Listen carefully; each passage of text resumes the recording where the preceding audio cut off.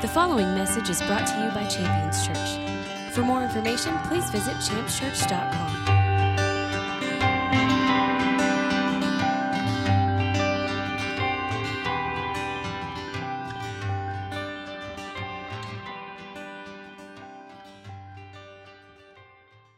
I'm ready to get into the Word this morning. I'm excited to get into the Word this morning. I need to get into the Word this morning. The topic that we're going to discuss and celebrate in the Scripture is one of great importance for me personally, and I think for all believers in the season that we're in. I mean, do you feel like the days that we're in are a little bit odd?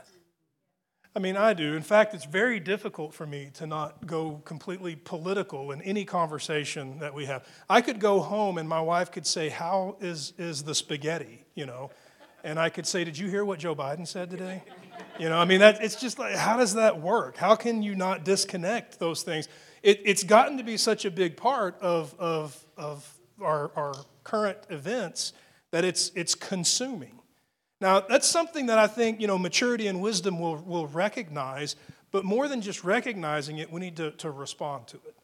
I mean, there needs to be an appropriate, godly, biblical response to the days that we're in, or else it's going to be very difficult to have progress and to move forward and for there to be good things that come from situations or circumstances that may be unstable. And right now, I believe things are unstable, and as they stabilize, they'll be less consuming in the thoughts and the mind of what all's going on. So I want to give you a few things in the Word here that we're going to find. I mean, I always encourage note-taking.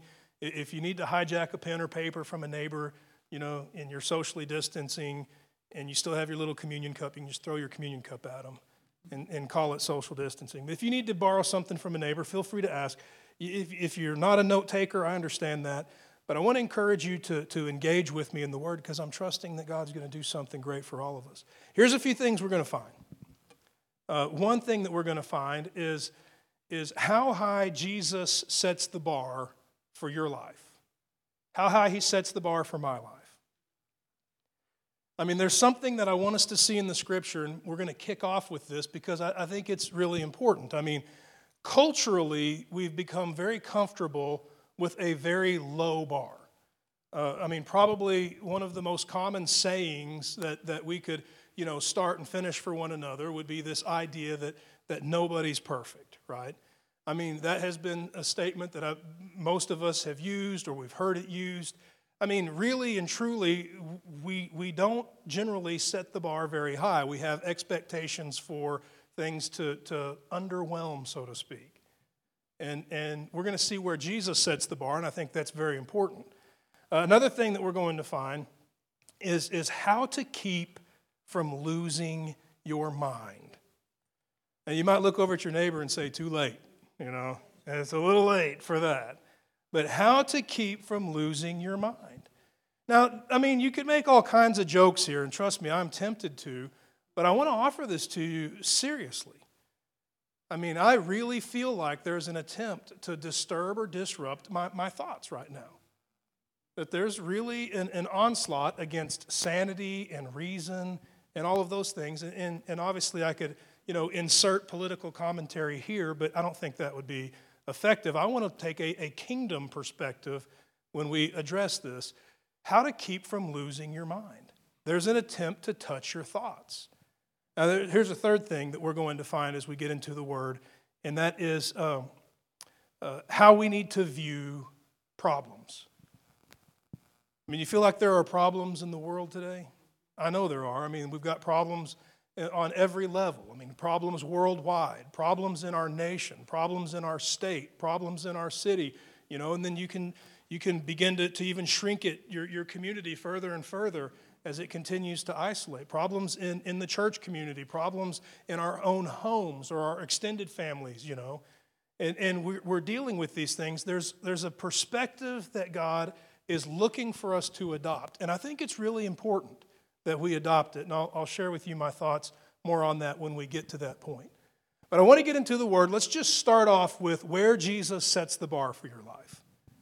I mean, where Jesus sets the bar for you and for me, I'll give you a passage of Scripture here out of the Gospel of Matthew. Matthew chapter 5, verse 48.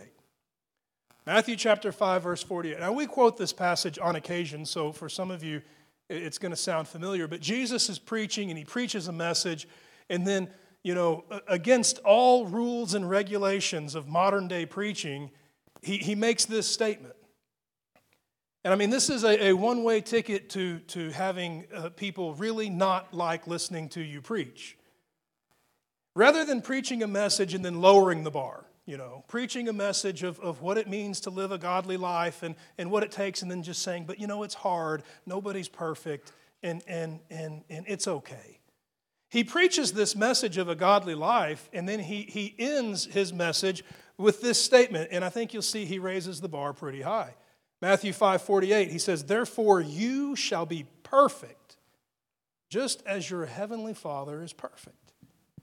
Can you set the bar any higher for your life than that? I mean, perfect. He didn't even say good, right? I mean, it'd be easier for me to wrap my mind around good, where it's like, hey, listen, I'm teaching you these things so that you'll be better, right? So maybe you just won't be such a jerk all the time, but maybe just some of the time, right? Let's just try to whittle it down, fewer and further between all of the incidents and episodes and meltdowns, and then maybe eventually, after you're dead and gone, you'll be perfect. But he's talking to people that are alive and well and listening to him in real time, and he's imparting the word of God to them, and upon closing imparting the word of God to them, he reveals where the bar is set. Now the bar is set here, that we be perfect. Now a great interpretation or translation of that word perfect is mature. That we be mature just like God's mature. I mean, what he's saying is the word of God is meant to grow you up. To grow you out of the things that are dysfunctional and into the things that are functional. And I love that he would set the bar so high because it really reveals the purpose behind church. Now, I'm making a little bit of a stretch there, but he's saying, hey, listen, guys, the reason why we come together and I'm preaching the Word of God and you're receiving the Word of God, the reason why we're here celebrating the Word of God together is so that we'll grow up. So that we'll leave unfruitful things behind and step into fruitful things. And this is really where he sets the bar. I mean, the word he used was perfection, right? I'm calling you to be perfect just as your heavenly Father is perfect. I mean, that just as is revealing that standard. It's not the perfection of Domino's Pizza, who on occasion will get an order wrong, but that's okay. He's calling us to the perfection that belongs to our Heavenly Father, who's without any spot or blemish. It's a pretty high bar. So I have to ask myself when I read this, God, what? I see that and I get that and I'm excited about that, but I've got to just ask this question, how? How can I possibly clear that bar? I mean, what is it that you would call me to and equip me with in order to accomplish this? I want to give you a passage of Scripture here that's going to lay the foundation for where we're going this morning. I'll give you a passage of Scripture out of the book of James, James chapter 1, verse 4.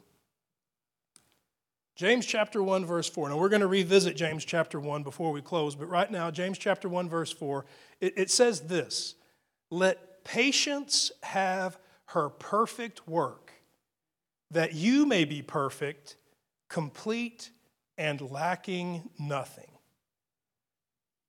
Now, as a married man, the first thing I notice here is that patience is a her. That sounds about right, right? I mean, that makes sense to me in my world. I think that's why, she's called woman. It's like, whoa, man, slow down. Whoa, man.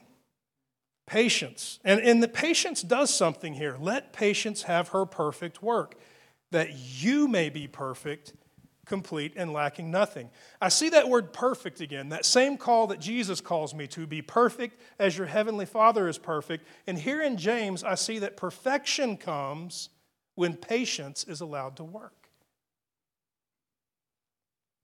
I want to talk about patience. I feel like patience is being put to the test a lot right now. I mean, I can tell you recent events, and obviously we're going to avoid going way far down political paths, but on an election night, I think I nearly broke my phone hitting refresh on the browser wanting to see it update constantly, update constantly, update constantly, all because I couldn't be patient and just wait for a result. There was an anxiety in me, and we're going to talk about anxiety in a moment, that revealed an absence of patience. I want to talk about patience. If it takes patience to be perfect, and perfect is the call that we have upon our lives, we need patience. If it takes patience to be mature, and mature is the call that Jesus would call us to, then we need patience. I want to give you a definition of patience. Now, you know the dictionary and how the dictionary can really make you feel really smart or make you feel really dumb. Well, this is one of those you decide, right? You look up the word patience because you want to gain an understanding. So you go and you open up the book and you're ready to receive something that's going to change your life forever. And you look up patience and it says this: the capacity or habit of being patient. Well, thanks for the help, right? Patience means the habit of being patient. Well, I mean, all that really means is swing and a miss, strike one. You need to look up another word. So then you go and you look up the word patient, right? Because you want to catch it. And here's where we start to get some traction. I mean, if we need to be patient, if we need to have patience, it's going to require being patient. And by definition, patient means the following: able to endure delays, problems, or suffering without becoming anxious. And then there was a second definition, and I thought both of these were really incredible. The second one was very close to the first one. It's just the result at the end was a little different. The capacity to endure delay, trouble, or suffering without becoming angry. Those were two definitions that came up when the definition for patient was sought after. Able to endure delays, problems, or suffering without becoming anxious. Able to endure delays, trouble, or suffering without becoming angry. And I thought, when I suffer things like delays or problems or just general suffering, I have to ask myself, what is the result? Is the result anxiety or anger? And if anxiety or anger is the result, then what I'm guaranteed by this definition is that there's an absence of patience. And it's patience that's needed in order to be mature. It's patience that's needed in order to rise to that bar that Jesus sets in our life, that bar that is referred to by translation as perfection. The absence of immaturity. And I think it's really great that God would call us to patience, because patience really is going to be this absence of anger and this absence of anxiety. Remember, if being patient means enduring delays, problems, and sufferings without becoming angry, it means we live our life, no matter what the provocation, no matter what we're surrounded by, without anger. Well, it makes sense that God would call us to a life that would be free from anger, because anger is really bad business. I'll give you a passage of scripture here out of the book of James, James 1:20. It says that man's anger does not bring about the righteousness of God. It means that we can never be operating in anger and accomplishing God's will at the same time. No wonder this bar that Jesus has set in our life is a bar that leaves no room for anger. It's a bar that is set so high that you're not going to clear it if you're carrying anger.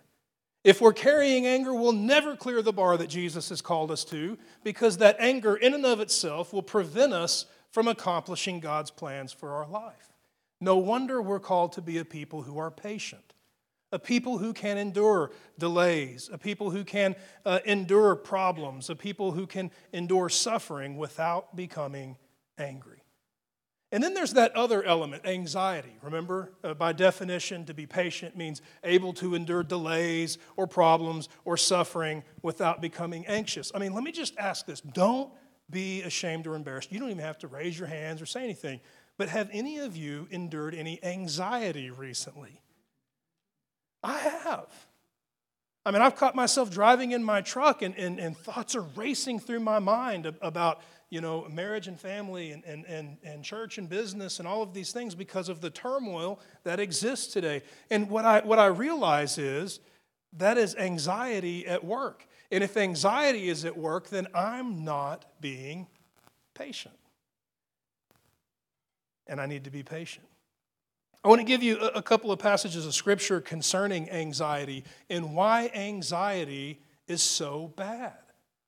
Why it's really impossible to be patient and anxious at the same time. Let me give you a couple of passages here. Now, I like to read this section because it's so edifying, but there's obviously one element of it that we're going to hang our hat on. Philippians chapter 4, beginning in verse 4, and I like to read all the way through verse 9. It reads like this: rejoice in the Lord always, and again I say rejoice. I mean, I have to stop there and ask myself, is that conditional at all? Does it even care what kind of mood you're in, or what you just heard on the news, or what just happened at work? No. Rejoice in the Lord always. I mean, if there's a word in there that's powerful, it's the word always. It leaves room for no exception. Our call, our purpose, that connection between us and God is meant to be celebrated through rejoicing at all times. Rejoice in the Lord always. Not just when things go your way, but when things don't go your way. Rejoice in the Lord always. Not just when things are smooth, but when things are upside down. Rejoice in the Lord always. And again, I say rejoice. And then it goes on to say this: let your gentle spirit, not your freaked out spirit, but let your gentle, calm spirit be known to all men that the Lord is near. Then verse 6, be anxious for nothing. Again, a powerful word, nothing. No exceptions. There's never a time where it's like, but God. What about this? Be anxious for nothing. I need patience so that I can be anxious for nothing, so that I can endure the delays, the problems, the sufferings without becoming anxious.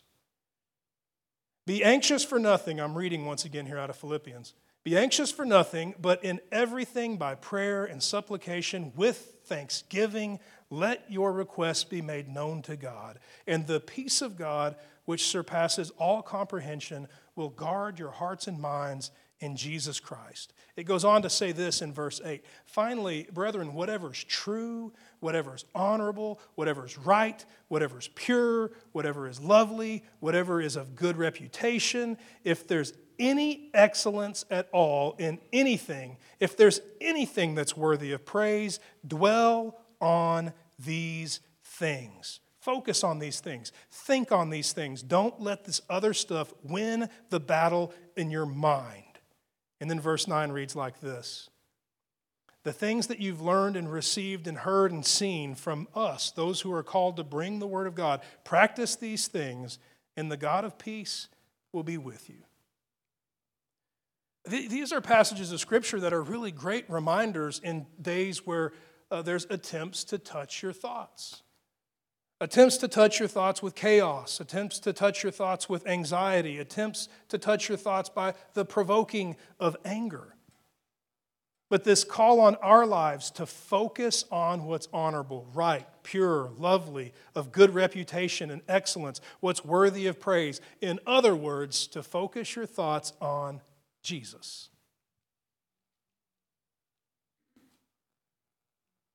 Psalm 94 verse 19 speaks of anxiety, and it says this. It says, when my anxious thoughts multiply within me. Have you ever had one of those moments? I have. I mean, it's a weird feeling, right? It's like your mind wants to throw up. You feel something stirring and twisting and then rising, and then here it goes. It's bubbling over. It's multiplying within you. And before you know it, if you're not careful, it's in control. And your thoughts are running amok. They're all over the place. When I feel my anxious thoughts multiply within me, I'm so encouraged that that's in the Bible. When I feel my anxious thoughts multiply within me, your consolations delight my soul. And he's speaking to God here. When I feel my mind racing wild, when I feel anxious thoughts multiplying and taking over, God, it's what you say that brings delight to my soul. That basically brings me back onto the solid rock that is Jesus. What you say brings delight to my soul. Now, what's really exciting here is the word soul. I mean, you're a triune being based on the Scripture's revelation of who you are and who I am. I'm body. You know, God loves your body. He made your body. He's going to raise your body up. I mean, God loves your body. Your spirit. I mean, some of us try real hard to be spiritual, but you can't get more spirit than spirit. I mean, you're a spirit, and you have a soul. Your soul exists in the realm of your mind. I mean, it's the intellect and the emotions and a number of things that make up who you are. And I never saw this more clearly than in the birth of my sons, my twin sons, where I became aware that, you know, their bodies are this wonderful work that God created. It's also a very genetic thing. My DNA, Ashley's DNA, coming together and making these wonderful children. But then there's something there that isn't a DNA thing. That's their soul. I mean, they like different things. They dislike certain things. They have different preferences. They have all these things that make them very unique. And it's really that isn't genetic, but that is something that God created uniquely and wove together in a wonderful and powerful way. And you have it too. I mean, you're a body, you're a spirit, and you are a soul. And in this passage of Scripture, your soul is spoken of as being able to find delight in the Word of God whenever anxious thoughts begin to try to take over. And it tells me something here. It tells me that anxious thoughts are attempting to distract me from the delight that comes from the Word of God. I mean, these two things are at war with each other. And it's no wonder that right now there's an all-out onslaught on the people of God with anxious thoughts to distract. Now, no matter what, you're always spending your energy, your time. There are commodities that we have. Your strength, your brain power, and then, you know, the 24 hours that make up a day. The question is, are you spending it on something that is fruitful, or is it just being squandered? Now, when I sit at the dinner table and all of a sudden anxious thoughts that are multiplying in my mind start to spew out of my mouth, my wife will oftentimes say, you know, we should probably change the subject. And it's a very gracious way of saying, hey, you're wasting your energy. You're just spending your time and your energy on something that is not going to be fruitful. Let's spend that time and let's spend that energy on something that is. Let's connect and grow in fellowship. Let's spend it in prayer or intercession. Let's do something that has worth rather than simply see it disappear. So what are these thoughts that God has for us that console us? I mean, if I feel anxious thoughts multiplying within me, and then I begin to play Bible roulette, you know, saying, well, God, your word is supposed to bring delight to my soul, and I opened up and I see, and there was a famine in the land. I mean, it's a risky business, right? So I want to give you like the words that we do focus on, that do bring delight to your soul, no matter what you're dealing with ever. I mean, you've heard Jesus say things in the New Testament. The things that Jesus says in the New Testament, he's quoting from the Old Testament, from the prophets and from the Psalms. Let me give you a passage of Scripture out of Isaiah 41, verses 9 and 10. He's speaking of what's precious to God. Tell me if this doesn't make you feel good no matter what you're dealing with. Even if you were told the worst news you can possibly imagine, consider this and how powerful it is over any other statement, action, or activity that could ever come your way. Isaiah 41, beginning in the back part of verse 9, reading through 10. God speaking to you. I have chosen you, and I've not rejected you. Do not fear, for I'm with you. And do not anxiously look around you, for I'm your God. I will strengthen you. Surely I will help you. Surely I will uphold you with my righteous right hand. There's a bumper sticker for you, right? God's promise to you And when those anxious thoughts are multiplying, when I'm left wondering, what's this going to mean for the church? What's this going to mean for my business? What's this going to mean for my sons? What's this going to mean for my marriage? What's this going to mean for all of these things? You can simply have your mind or your soul be consoled by that concept that God has chosen and not rejected, that He's given us the instruction to not give way or bow down to fear, that He's promised to be near, that He's left no room for anxiety in us because He's our God and He's guaranteed and promised to strengthen, to help, and to uphold by His hand. And the result of this understanding leads to something as it concerns our anxiety. It opens the door for us to be patient, to not be overwhelmed by anxiety, to be able to endure those delays, problems, or sufferings. I'll give you a passage of Scripture here out of 1 Peter. 1 Peter chapter 5, verses 6 and 7. 1 Peter chapter 5, beginning in verse 6, it says, "Therefore humble yourself under God's mighty hand, that He might exalt you at the proper time, and cast all of your anxiety on Him, because He cares for you." His love and His affection for you has made a way for you to take all of the anxiety that would keep you from living a patient life and lay it at the feet of Jesus. All because He loves you. Meaning that it's not a right that we achieve. It's not like a level that we get to. Well, I'm a 4th degree Christian. That means I have no anxiety. No, I'm a blood-bought believer, and I can take all the garbage that is attempting to touch the patience in my life and lead me into anxiety, and I can leave it at the feet of Jesus, knowing that He won't leave, He won't reject, He will uphold by His mighty right hand. And I don't have to be suffering anxiety. I'm not required to open up the door for anger. I can endure the delays, the problems, and the sufferings, and I can do so in a way that is patient. And I love that patience biblically has a source. That helps me, right? I mean, let me just ask you this. If you were sitting here and I began to preach and it got long and then it got even long, why did you laugh? And you got thirsty, and you were getting a little dry in the throat. Man, it's a little warm in here. They didn't turn on the air this morning. You would realize that at some point there's relief. There's a fridge with bottled water. There's a water fountain. You would know where the source is to meet that need.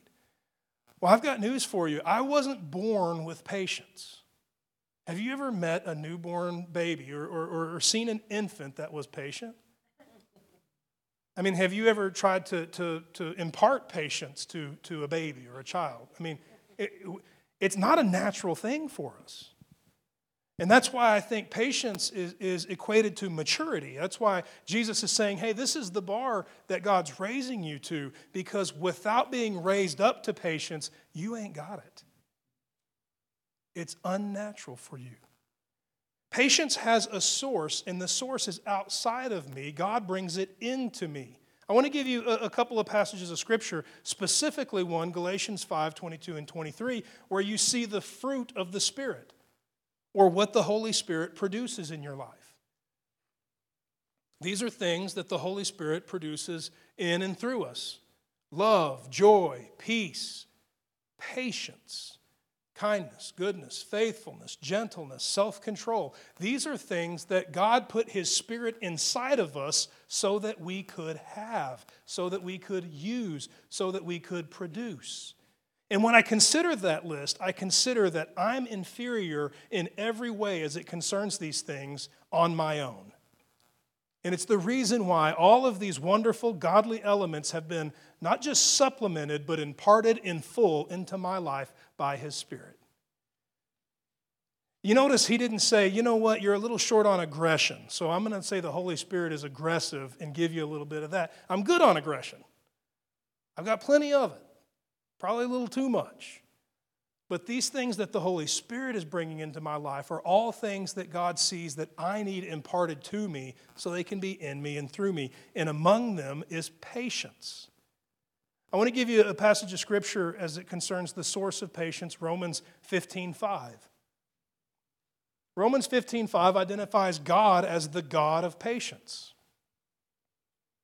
I mean, the word of there, I mean, I like saying this. You might find it a little odd, but I see of on occasion as a possessive word. Like, this is Preston's Bible, or you could say that's the Bible of Preston, or whatever. But consider that patience belongs to God. He's the God of patience. He's the source for all patience. To pursue patience anywhere outside of God will leave you short. It might get you a day or two, it may get you a year or two, it may get you a decade or two, but eventually it will fail you. God is the God of patience. The passage reads like this in Romans 15:5. Now, the God of patience and consolation grant to you to be like-minded one toward another according to Christ Jesus. I want to break that down really quick, because if we just read through it, I think it's just not written the way we talk. And because it's not written the way we talk, we might miss the point if we're not careful. Now the God of patience and consolation grant to you, that's you, be like-minded toward one another according to Christ Jesus. This call here is that we be like God. That it happened through Jesus. It's because of the cross. It's because of the blood of Jesus. It's because of all the wonderful things that Christianity brings into your life. But the call is that you be like God. Now the God of patience grant to you be like-minded. Like-minded toward one another. Be patient with each other, and let this be empowered by Jesus in you. Do you see something here in Romans as it concerns what Jesus said in Matthew when he told us, be like God? Now be perfect just like God's perfect. Be perfect just like your heavenly Father is perfect. And now here we are again seeing that we're called to be just like God as it concerns patience. Be like-minded, and let it be revealed in how we treat and behave among each other. And patience produces a couple of things that I think are worth noting. One, patience is key to overcoming temptation and sin and capturing the thoughts that can run wild in your mind. I want to give you a passage of Scripture out of the Gospel of Luke. Luke 21:19. Now, Luke 21 is talking about something that I think is worth making a note of. It's talking about really terrible times, times of trial and tribulation. Some would read this and consider this being a description of last days and end times. But it talks about nations being at each other and people being in disagreement. And I think that if we were to look around us right now, we could say that kind of describes things. We got issues among nations, and we have people in disagreement. Therefore, the content of this passage, I think, is very applicable to our current days.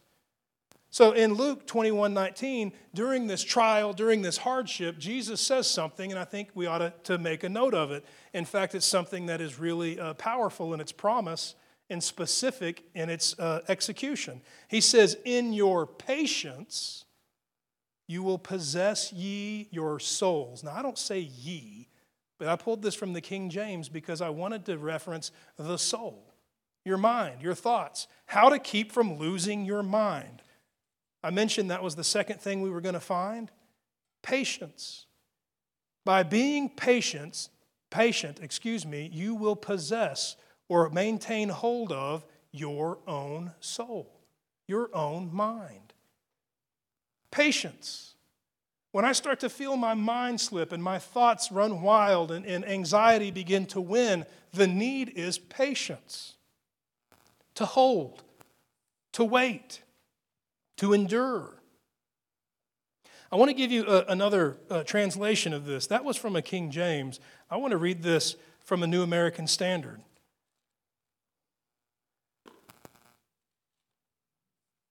In Luke 21:19, in a different translation, it says, by your patience you will gain your lives. And it should reveal to us the power of patience. That it's a matter of sanity. It's a matter of life or death. It's a matter of prosperity versus dysfunction. We need to celebrate, pursue, and embrace patience. Patience is a key to being fruitful or productive. In the Gospel of Luke, in chapter 8, you see Jesus talk about fruitfulness. And the group of people that is fruitful are a group of people who celebrate patience. I'll read the passage of Scripture to you, but I'd like for you to read the whole thing in context in your own time. In Luke 8:15, he talks about those who are fruitful, and he says they are fruitful because they hear the word of God, they keep with it, and it brings forward fruit with patience. With and by are interchangeable there. For the sake of the way I think and the way I communicate, I would substitute the word with the word by. Those who are fruitful because they hear the word of God, they keep the word of God, and it produces fruit by patience.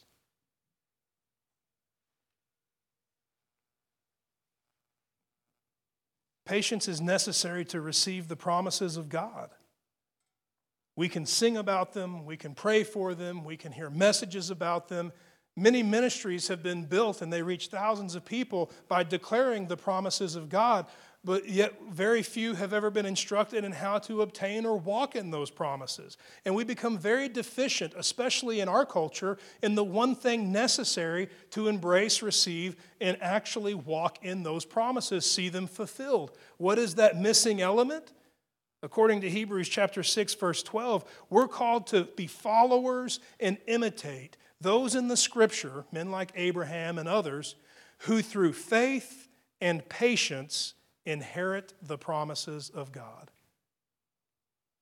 I've got news for you. I've heard countless messages on faith in order to inherit the promises of God.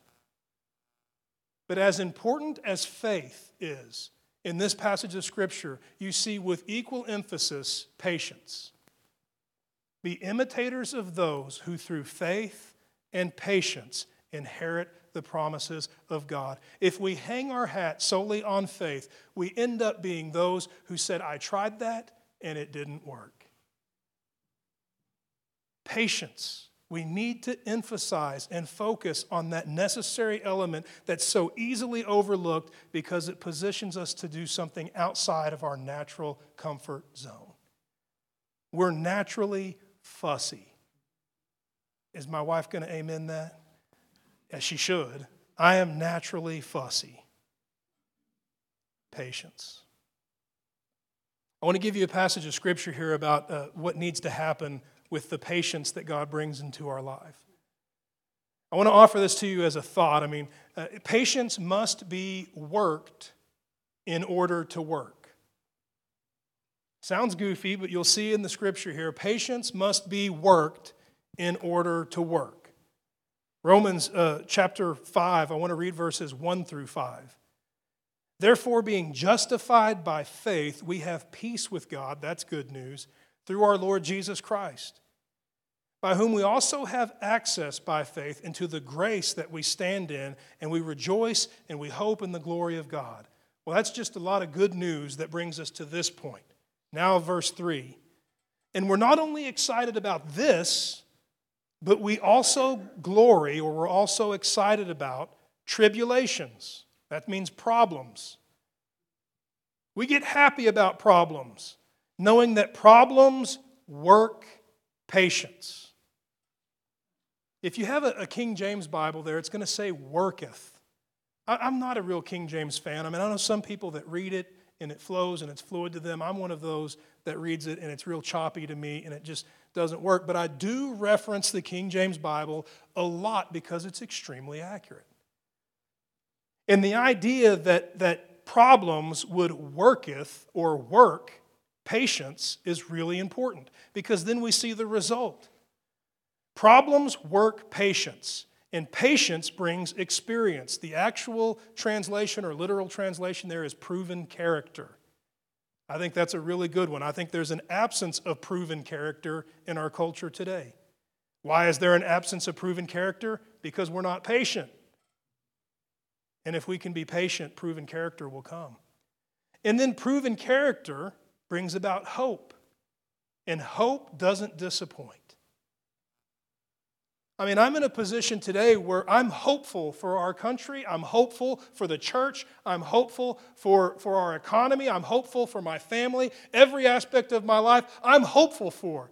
The reason why I'm hopeful for that is the proven character that exists in my life. I've been there, done that, seen God deliver before, and I know He'll do it again. The reason why that proven character exists was because I didn't cut and run when it was time to be patient.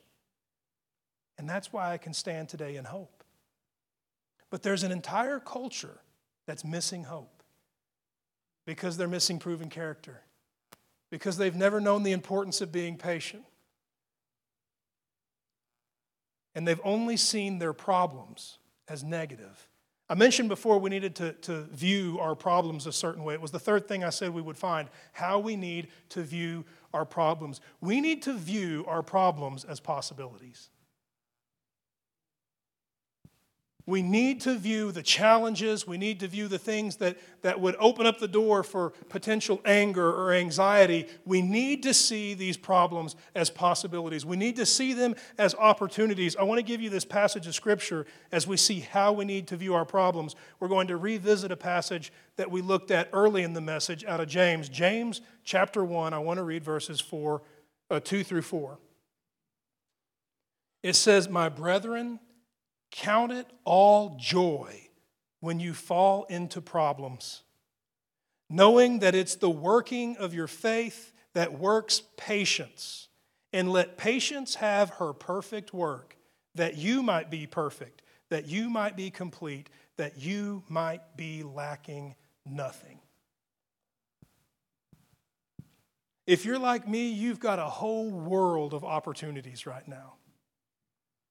And if that's the perspective, then there's tremendous opportunity for something great to take place. We have the opportunity to be patient, to not be provoked to anger, to not be led to anxiety, but we can endure those things that are problematic, those things that are delayed, those things that lead to suffering. We can endure those things with patience and have that proven character developed within us. And let that proven character produce the hope that God calls it to produce. And then we can stand as light in the darkness, those who carry and those who impart the hope that this world so desperately needs. It starts with patience. How do I view my problems? How do I view the things that are existing in our nation or in our community or in the world at large that would normally bring delay or problems or suffering? How do I view those things? Do I see those things as something that is unbeatable, unstoppable? Or do I let the truth that God will uphold me by His right hand no matter what comes, no matter what the results are, no matter what the message is, God will uphold me? Do I let that lead me to be patient, to cut out anxiety and anger from prevailing in my mind?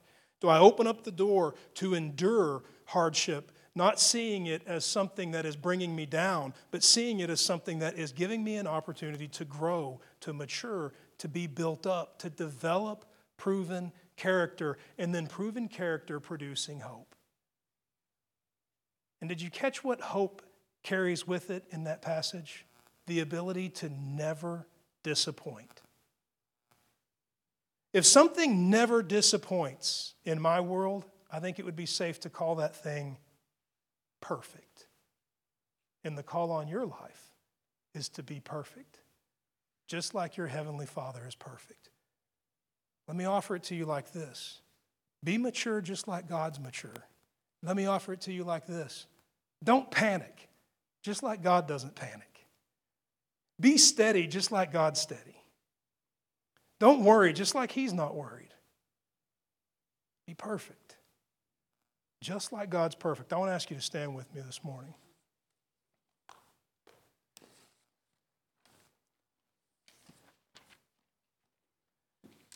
If you come up here and you play Guns N' Roses' Patience, I'm going to be really ticked.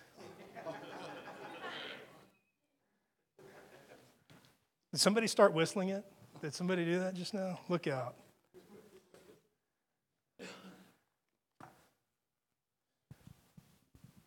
I want to pray and I want to ask God to do something in our lives. I want it to be effective in our hearts and in our minds. We need to be patient people. And what's really amazing about the Scripture is it's meant to guide us, to lead us, to edify us, to raise us up. I mean, it really is why we're here. Just like Jesus would preach, and then he would say, now this is meant to mature you. Go and be mature. I want that for me, and I want it for you. I mean, everything that we hear today is meant to make us better, even if we've heard it before. It still has the power to make us grow, to mature us, to take away things that are not productive and to introduce things that are. And I think that we should come together in prayer, trusting and believing that God can open up a door and a way for us to walk in patience. I want to be a people that when we're described, proven character would be a fitting description.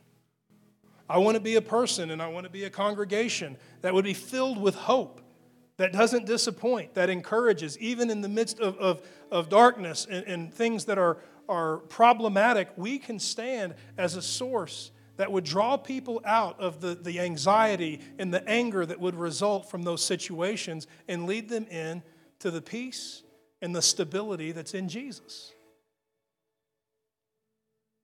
I want patience to prevail so that the door will be shut to anger and the door will be shut to anxiety.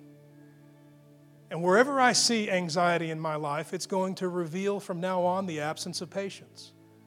Wherever I see anger prevail in my life from now on, it's going to reveal the absence of patience. I now know what I need to pray for. I now know what I need to praise God for. I now know what I need to pursue in order to function and operate in the godly manner of perfection that Jesus calls me to. And I want to pray and I want to ask God to make that a reality in my life and in yours as well. So I want to pray. You're welcome to be in an attitude of agreement or simply just receive the prayer.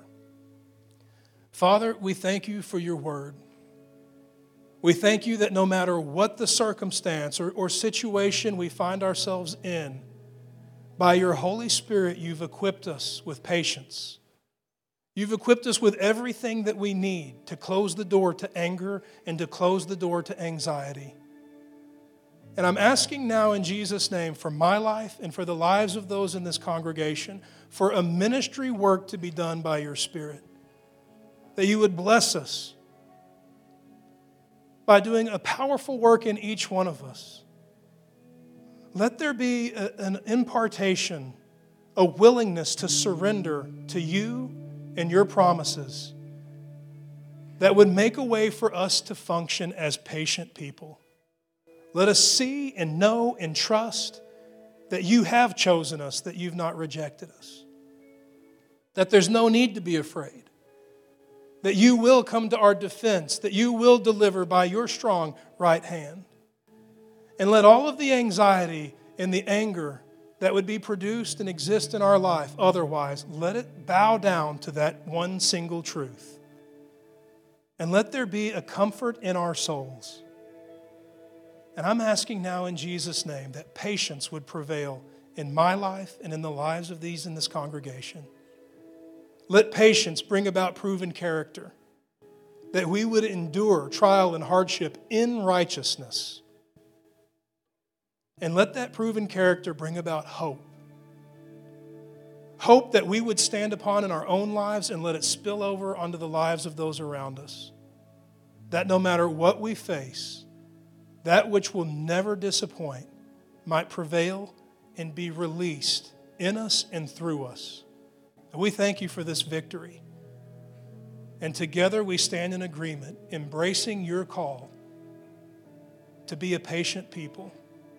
We bless your name and we give you thanks in the mighty name of Jesus. And all the saints declare, amen. Thank you for listening to this message from Champions Church. We invite you to join us this Sunday for our celebration worship service. For more information, please visit us at championschurch.com.